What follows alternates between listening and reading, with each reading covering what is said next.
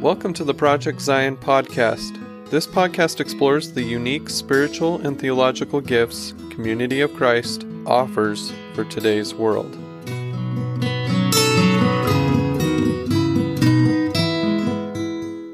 Hello and welcome to Project Zion podcast.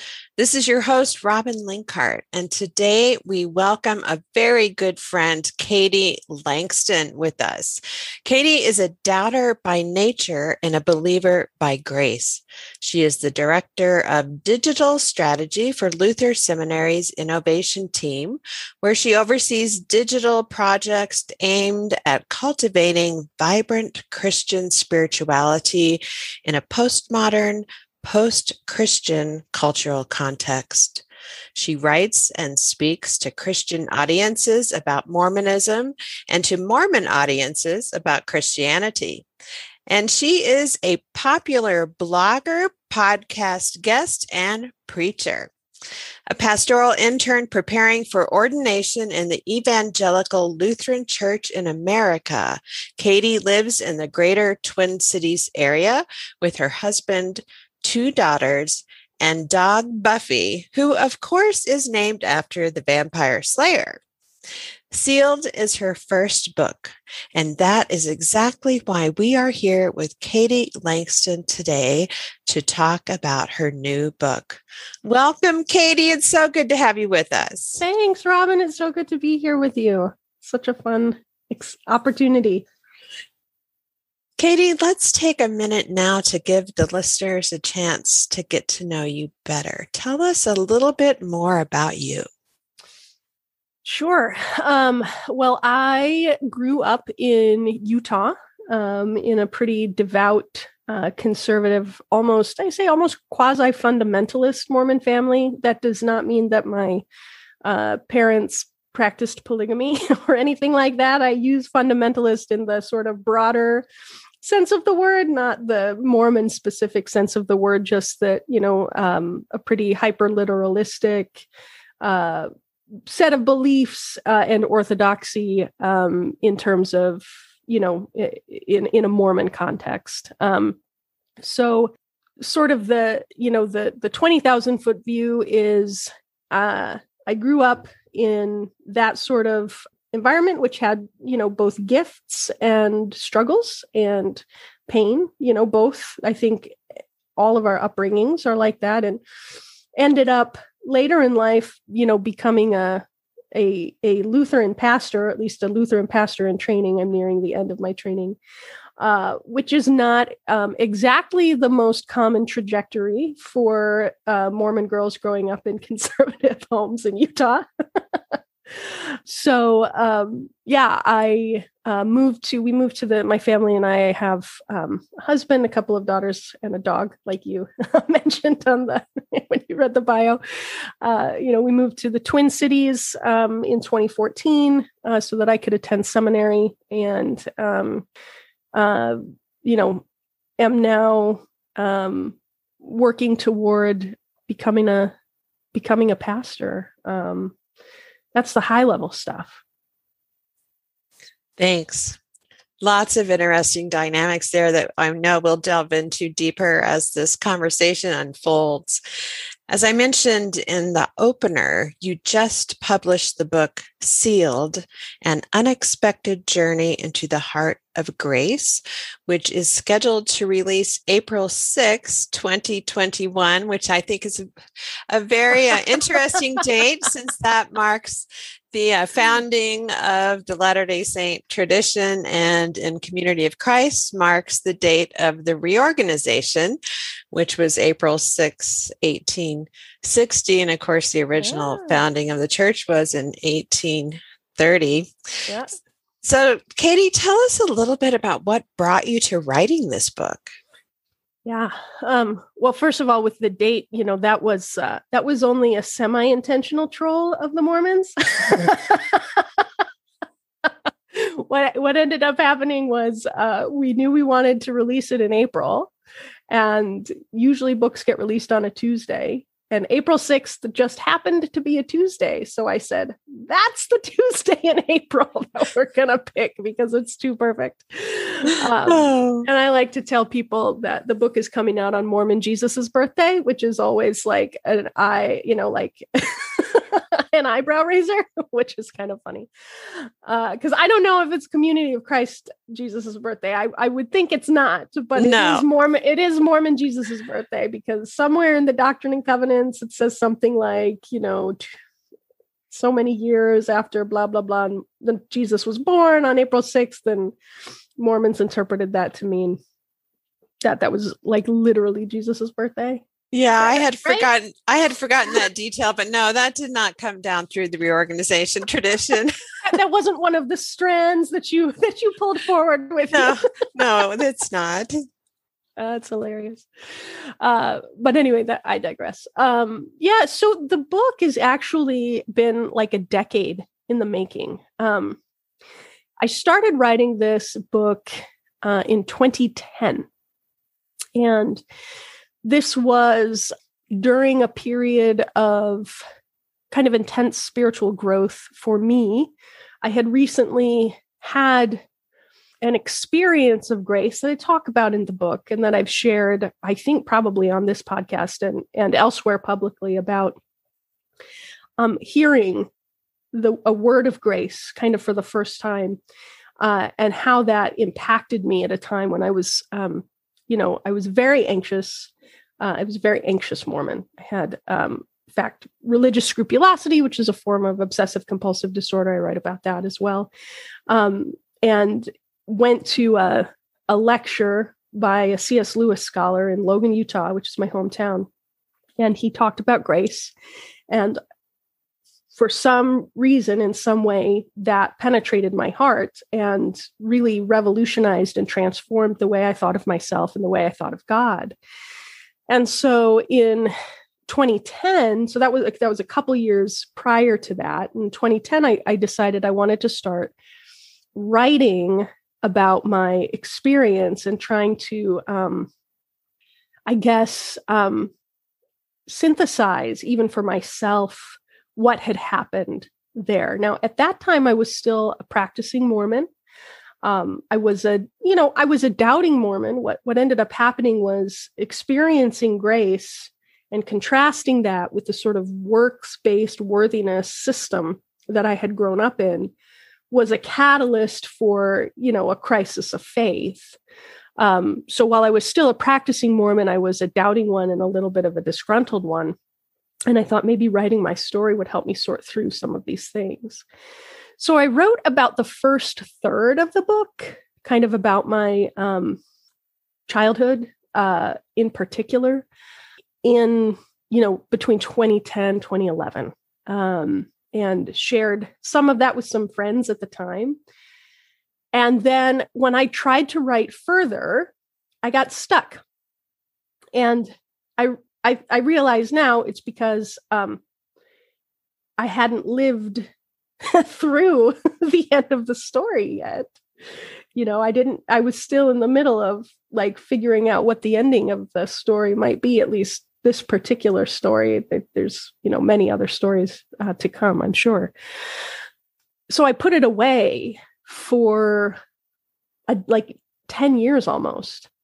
And then later, when I was in seminary and had been continuing to work through, many things theologically and emotionally and spiritually, I reached a point when I felt so compelled to to take that book back out of my filing cabinet and go find it from 3 computers ago, the manuscript, and start working on it again. And so this time the work went much faster. And to a certain extent, I kind of felt like I couldn't do anything but write the book. It was that urgent. It was that pressing, which is as an artist, a writer, and as a Christian person, I was like, okay, God is up to something in this. And so I listened to that, and I wrote the rest, this kind of second 2/3. I guess that's not the second, the next 2/3 of the book. Just feeling super compelled to do so after I had resolved some things, but then still needed to go back and integrate and reflect. That's so fascinating. Our paths crossed, I believe, in about 2013. And I'm not sure, did you attend the first Feminist Mormon Women's Retreat, the girls' camp in 2013? I didn't attend that first one because I hadn't been connected into that community at that point, but I attended the second one. Yeah, because we went to one. I remember taking you and a friend, another woman that was going to attend, and it might have been 2014, but our paths crossed somehow, and I'm not sure exactly when and where, but as I was reading your book, I was trying to cross-reference my meeting you and the joy of knowing you and being a witness to part of this journey that you describe in your book. And it was just so illuminating to kind of put some of those pieces together. So that would have been sometime in 2013, because by 2014, we were seeing each other on and off pretty regularly. Yep. And I think even in 13, because you moved in 2014. Yeah, I think if I remember correctly, I don't remember the exact timing, but I think Lindsay Hansen Park introduced us, if I remember, and we went to lunch or something. And then I lived just down the road, if you remember, from the Salt Lake Community of Christ congregation. So I started coming to church, and then we started talking all around, that time. You're in the book, even though I don't think I name you specifically, but the meeting the women in Community of Christ in particular was an important part of my journey. That was wonderful to read that section and remember those times together. So we kind of ran around a bit. You came to some of the house churches and meetups and different things for sure. So I want to go a little bit deeper into this journey of writing the book, because all throughout the book, for me anyway, there's this sense of God's presence with you and God drawing you in. And as you state in the book, even though you're in different stages of faith transition or faith crisis, you clearly state there was never a sense of not believing or not being aware of God's presence in your life or doubting the existence of a divine creation. However, your relationship was looking with the church or with family, and just all the different adventures that you had throughout the book. And as I was reading through, and you're very introspective throughout and transparent. So it's quite a joy for a reader and a privilege to have that window into this introspection as you're living and experiencing life and faith and the divine presence. So one of the questions I came out of after reading the book was your journey of writing the book. And you've shared, you had about a third of it done by 2010, pushed pause, and then more or less felt compelled to birth this story to share with the world. Tell us a little bit about that journey and how did that impact you in the now as you're revisiting these things?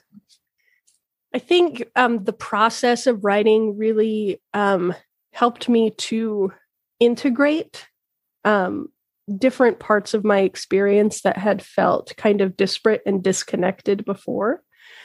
So I really felt like the writing process allowed me to reconcile my Mormon self and my Christian self, and honestly, my understanding of and relationship to my family, including my, kind of immediate family, my family of origin, but also my ancestors. which is a pretty Mormon theme, actually. But as I went back and was learning more about some ancestors that I write about a little bit, in the book, there's sort of a thread that goes through in little vignettes about various ancestors. I found myself longing to know about them as Christians, because growing up Mormon, your ancestors need to become Mormon. You have to baptize them Mormon, right? That's part of the identity, so that the past becomes Mormon and sort of eradicates, in a sense, what was there, and then the present and the future are Mormon, because that's what you're marching toward. And to go back and reclaim the Christianity of my ancestors, and in all of its complexity, right? There's Puritans and there's Salem witch. I've got ancestors that were killed in the Salem witch trials, and there's martyrs, and there's, it's not like it's not all a rosy picture of the past, but to recognize that my roots personally, and this isn't the same for everyone who comes out of the Mormon tradition, but my roots aren't Mormon. My roots are, Protestant and Catholic, and to reclaim that history when I had sort of baptized them Mormon before was a piece of integration that I didn't know that I needed before I started writing. And, the journey itself was a process of just kind of listening to what would come up. So I would write something, and then what comes up next, and I would write something, and what comes up next, and it sort of flowed. That's not to say there wasn't some pretty specific work that went into then revising and crafting and shaping the narrative in terms of, in time, and when do I put certain scenes and that sort of thing. There was certainly a lot of intentionality in that. But I felt the whole time as if I was tapping into something that was bigger and beyond myself. And that really helped. That was really healing, actually. Yeah. And I think the end of the book really brings that home in such a powerful way, at least for me, as I was reading that. And I have to say, Katie, you have a gift of language and articulation.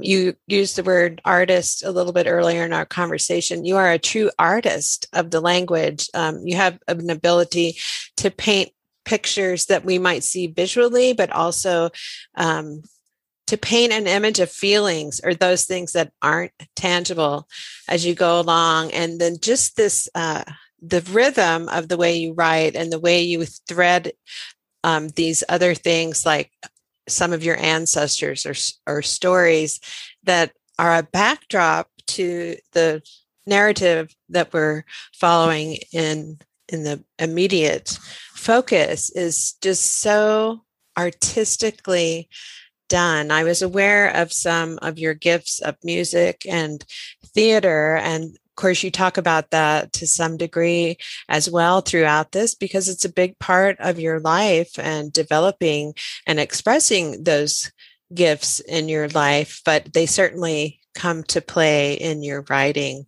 Such a beautiful, beautiful way of communicating through the written word. Oh, thank you. Thank you. Thank you. So just for our readers, Katie, can you just kind of give us like a high level meta-narrative arc of your story that is told so eloquently in this book? Yeah, so like the 5-second version is, it's the story of an anxious Mormon girl becoming a Lutheran minister. The deeper answer to that question is that it's a journey of transformation, and a meditation really on grace and belonging. That those are sort of major themes of the book, and wrestling with a sense of unworthiness, which I think a lot of people struggle with. I think Mormon people struggle with it a lot, just because of the nature of Mormon culture and teaching. I think everyone, Mormon or not, sort of has this fear that they're unworthy, and maybe need to hide or act out or any number of things, in order to sort of suppress the shame that they might experience. And the way in which that sense of fear and shame and of being unworthy can be transformed and healed by the unconditional love of God, and how it was in my life and how that unfolded. I would be devastated if someone were to read the book and come away with it as like Mormon bad, Lutheran good, right? Because that's not actually what it's about. That's not actually what the story is meant to be. It's I hope, a nuanced and loving reckoning with Mormonism and Mormon culture, as well as the recounting in faithful and honest ways of what God has done in my life by the grace of God in Jesus. Yeah, I think that the compassionate posture from which you write comes through clearly, as well as your willingness to tell the truth, to be authentic. And I think there's such power in being able to see the truth and name the things that are not healthy for us as humanity, as well as to ultimately see that almost never is there a situation that's all good or all bad. And as you come full circle to that and working through your own sense of integration and reconciliation of relationship and things that just didn't fit, you come full circle to that, and you're able to, from your place and time that you stand now, to look back and claim the gifts of your Mormon heritage and claim the gifts of your family. And none of us have perfect families, even though we spend a lot of time thinking we do, or that we don't, and other people do. Which to me was, in essence, a window into grace itself. Cool. And so healing. Like you've said, you have a particular history and context and place and time that you were born and grew up in. And even though Mormonism is a particular worldview and a lived experience, the struggles that we find are not dissimilar to what many, many, many of us struggle with, like thinking we have to be perfect or good enough, those things that peck at our human spirits and prevent us often from claiming the all of who we are and living into that. I was really touched by your story with your grandmother Ackerman. I don't know if you remember this, but I think it might have been in 2015. You came back to Utah to attend Sunstone Summer Symposium. And you actually were staying with me up in Bountiful. And as we drove up the hill towards Penny's house, we got to a place and you said, oh my gosh, my grandmother lived near here. Yeah. And you said, oh, can we turn here? And so we took a turn and you remembered, which way to go. And then we came to the house. And I just remember seeing in you this really vibrant and vital connection with her and how important that was to you. I knew none of the background other than she was your grandmother. So when I was reading your book, I remembered that. And I thought, oh my gosh, this is so important. These kinds of connections. And obviously that relationship with her and finding your way to fully embracing who she was as a person, which you already loved and embraced, but her own faith journey and how that played into yours and your story of reconciliation and finding your place in that. Yeah, just like how she had an opposite journey in a lot of ways, right? Like she came from a Methodist background and converted to Mormonism, and I was born Mormon as a result of that and left, and I didn't become Methodist, but, you know, sort of in a similar kind of mainline Protestant trajectory. And to reconcile, how is it possible? Is it possible that God was in both journeys? Yeah. You know, and how that was a really difficult and animating question for me because of how deeply I loved my grandmother. Yeah, that was a beautiful dimension of your story. So, Katie, as you think about this book, one of the questions that I have is who are you writing this book to, and what are your hopes for the readers? And I recognize that may not be a question that has one definitive answer, and maybe it's even evolved for you and continues to, but what would your response be to that question? I think on one level, the book is a love letter to the Mormons. And it's actually, in particular, in my heart are Mormons who have gone through difficult, like, crises of faith. You know, that's such a difficult experience for a lot of people. And in the process, those folks, a lot of times, understandably, and sometimes, you know, rightfully lose any sense of the divine, or end up so wounded by, you know, things that have happened to them in the name of God that they don't even want to go near that, which is an impulse I understand. Even as someone who, like I said in the book, I never stopped believing. I stopped believing God for like 2 days, and it was a really crappy 2 days. Don't talk about that in the book, but like in my whole life, right? Like I've just always kind of believed in God.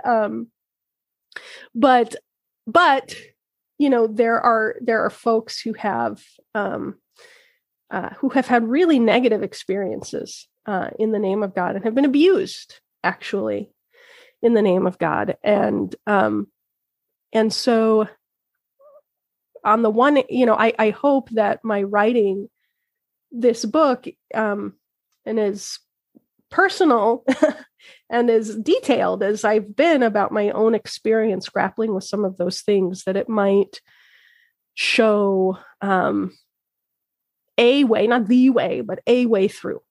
It might show a way through. And that in that sense, it could be of value of some folks who are coming out of Mormonism in particular, are really wrestling with their Mormon experience or identity. So that's one group of readers that's been on my heart. Another group is, you know, just there are a lot of folks who don't understand Mormonism very well, who are on the outside of Mormon culture. So these could be, you know, possibly folks who go to church, and possibly people who don't, you know, like, but people who are curious about Mormonism and would like to know more about it, would like to kind of understand the culture and you know, the people a little bit better. And so my hope is that it could kind of shed some light for those folks as well.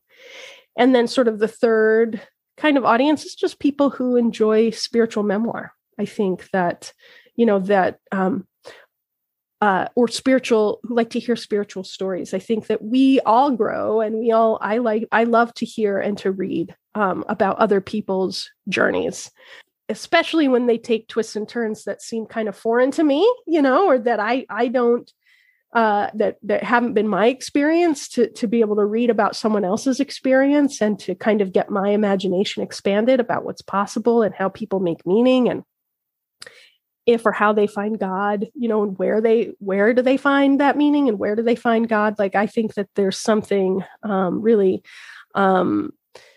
inspiring and challenging and, you know, uplifting and worthwhile in hearing and reading those stories. So even if someone has no connection whatsoever to Mormonism or to Christianity, but just, you know, enjoys reading about spiritual stories and spiritual journeys, I hope that, that they'll find value as well.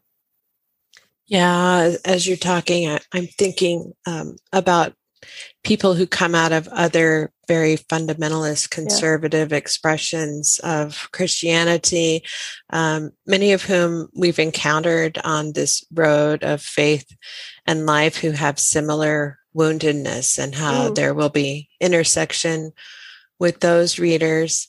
And hearing you talk about spiritual memoirs, I'm thinking of writers like Sue Monk Kidd, who's been around a long time, Barbara Brown Taylor, but, more recently, Nadia Bolz-Weber, Rachel Held Evans, and others, just really strong women of faith who've had similar journeys of deconstructing and reconstructing and exploration, and just the deep, deep questions, and how they have come through to the other side and continue this ongoing journey of faith.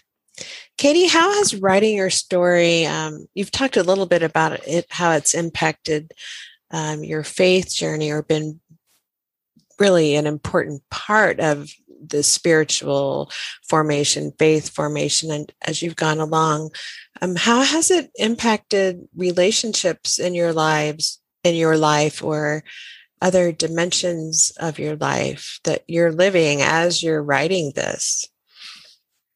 Well, I heard I think it might have been Joanna Brooks, but I can't remember, so I don't want to misquote her or anyone, but I heard someone say once, no one wants a family member to become a memoirist.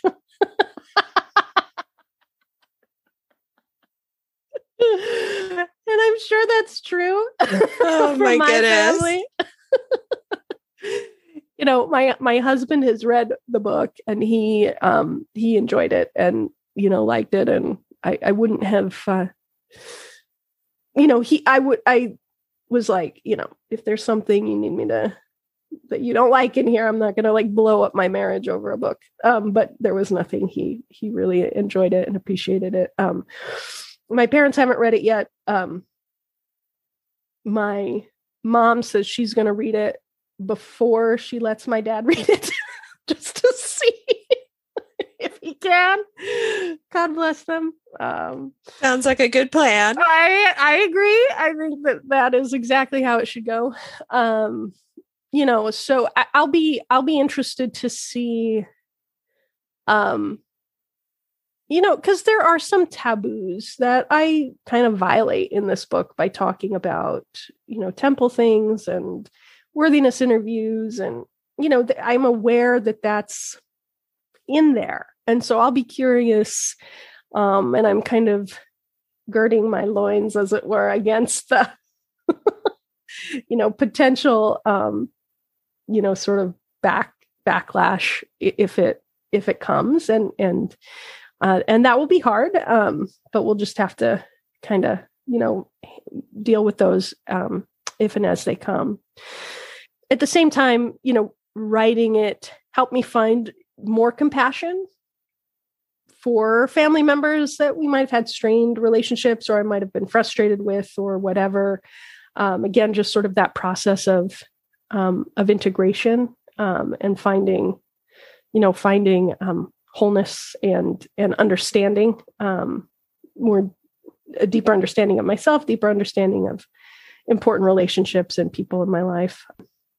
So I hope that it will be all positive in the end. I'm not, I think, naive enough to expect only positive kind of impacts relationally. But I hope it'll open doors to conversations, even difficult conversations that maybe need to be had, that are never fun necessarily, but can be important, catalysts for growth.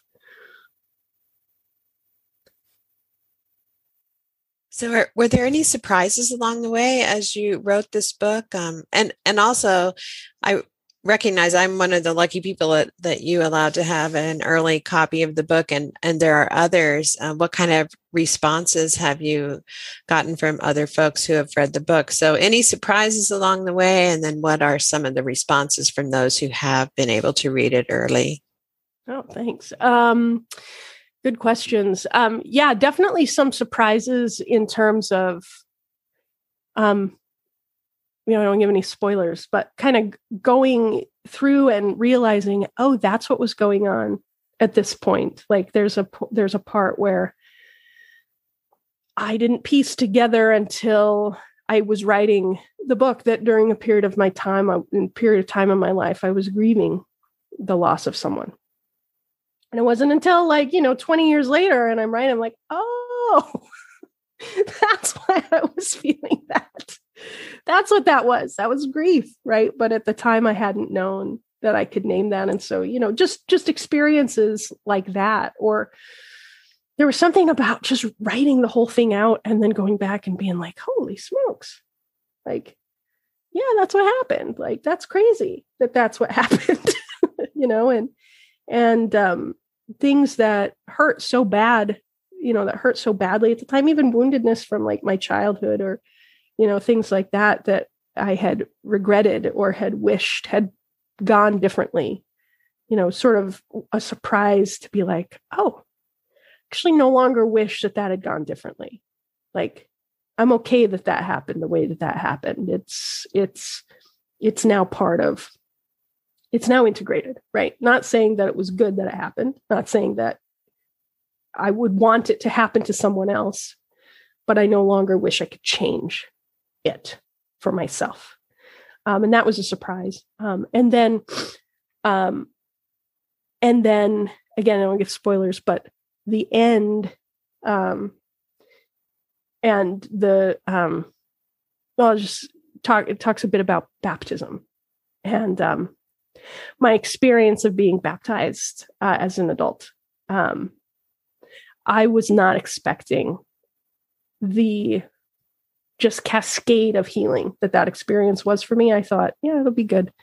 I should do this. But it blew me away the way it changed me, physically. I felt a physical change in my body. And that was a huge surprise. I wasn't expecting it. So, yeah. And your response from early readers, has that been largely positive, I would imagine? Yeah. I mean, I have gotten some really positive feedback from folks now. Of course, they're all, hopefully, the early readers are the ones that are maybe a little bit more biased to liking it anyway, because they're friendly sources. But I've had lots of people tell me they can't put it down, which is really cool. That's really, I have lots of people say, well, I started reading this and I finished it in 2 days because I just had to keep reading it. Which is a storyteller. I'm like, oh, good. Because there are books that they're good, but they're a bit of a slog, and it's like, all right, I'm going to get through this book because it's good for me to read this book, like eating my broccoli. But I've had lots of feedback that folks they've sort of flown through it, which has been gratifying. And then other people sharing that it named or articulated something in their own experience, helped them reconcile or understand something about themselves a little bit more deeply that was really helpful. And other folks have said, that they like the writing, which as a writer is one of the more gratifying things to hear. Like, the prose is good. Yay. I'm glad the prose is good. So some of those kinds of comments have been really exciting for me to hear. Yeah, my experience was similar to what you've said. I sat down and I read it in one reading. I mean, it just started. I kind of did a preview when I first got the document, some things that you had pointed out, and I just kind of went through, read the preface. But when it was time to read the book, I sat down and it was like having this bounty of your most favorite foods in front of you on a table, like maybe on Christmas Day, and you just dive in and go for it. And was my experience with the book, was just taking it all in. And I read and did not stop until I got to the end. Oh, wow. Yeah. And there were some Kleenexes involved along the way. So as well as laugh out loud moments. It was a joy-filled and deep experience for me as well. Oh, thank you. So, Katie, is there anything that you would like to share about this book or your experience writing this book that I haven't asked you about today? I think just I would encourage people to, to get to know and to write or tell their own stories. I think stories express the deeper truths of the human experience in ways that nothing else can, right? There's a reason Jesus told stories. There's a reason that the Bible, with some exceptions, is a book full of stories, right? And poetry and literature and art, that there's, when you're trying to get at something like making meaning of a human life, you can't intellectualize your way through that alone, right? To tell the story, to say this was a beginning and a middle and an end, or maybe it's an open-ended ending, right? That there's something really powerful in that. And then to share your story with other people as well is really, I think, an important thing to being whole. And for those of us who maybe have a perspective that the arc of the universe, that the story arc of the universe is one of mercy and justice and grace and peace, stories are the best way for us to convey that to others, I think. It's not, you're not going to get there through arguments. You're not going to get there through, logic necessarily. I mean, those are helpful. But at the end of the day, if we want to invite people into a life of mercy and a life of justice and a life of peace, I think we do that best through story. Beautiful. One thing I want to share before we bring this interview to a close, and something that probably most of our listeners aren't aware of, is that Katie was a big part of Project Zion podcast happening. In fact, without Katie, I'm not sure we would have Project Zion podcast. So before she and her family moved to Minnesota, Lindsay Hansen Parks approached me with the idea of, had we ever considered in Community of Christ doing a podcast series, and convinced me that there might be merit to thinking about that idea. I reached out to Katie, aware of her gifts, and I think you were involved with a company that, and maybe you were already doing some podcasting, or at least ventures with podcasting. Invited you into conversation with me and to be a sojourner on exploring this idea. And we kind of journeyed with that close to a year. We even did a Sunstone presentation and a flyer, the name of the podcast came out of our conversations together online through Facebook, and you were part of our early launch of interviews, hosted several, and all of our extra shot episodes. Your voice is on the intro. So, So I want to invite our listeners to take a peek at Project Zion podcast and our files. If you'd like to hear more from Katie, she also shares a few of her sermons. She's an eloquent speaker and a gifted preacher.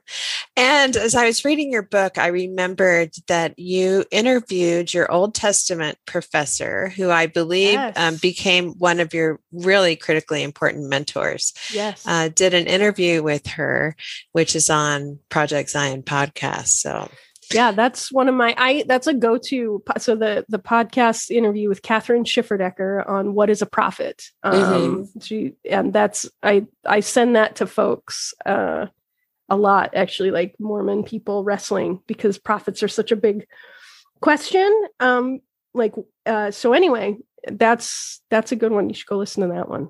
Plus Catherine's brilliant. She is. Yes. All righty. Well, Katie, I want to thank you so much for being with us today, sharing about your new book, Sealed: An Unexpected Journey into the Heart of Grace, which, again, listeners, that's due to release on April 6th of 2021. It's available on Amazon.com. Anything you want to say about your publisher, Katie, or any other notes on where folks can find the book? Yeah, you should be able to find it on all the kind of major publishing sites: Amazon, Barnes & Noble, bookshop.org. If you'd rather shop indie or IndieBound, it's available there as well, that you can order from your local independent bookseller. And if you want to learn a little bit more about it, you can go to my website, which is katielangston.com. And you can see some of the early reviews and pre-order there. And then Thornbush Press is the name of the publisher. It's a new indie theological press that I'm honored and delighted to be partnering with for the release of this book. That is great, Katie. And thank you again for being with us. Thanks so much to all of you, our listeners, for sharing a part of your day with us today. This is your host, Robin Linkhart, and you are listening to Project Zion Podcast. Go out and make the world a better place. Bye-bye.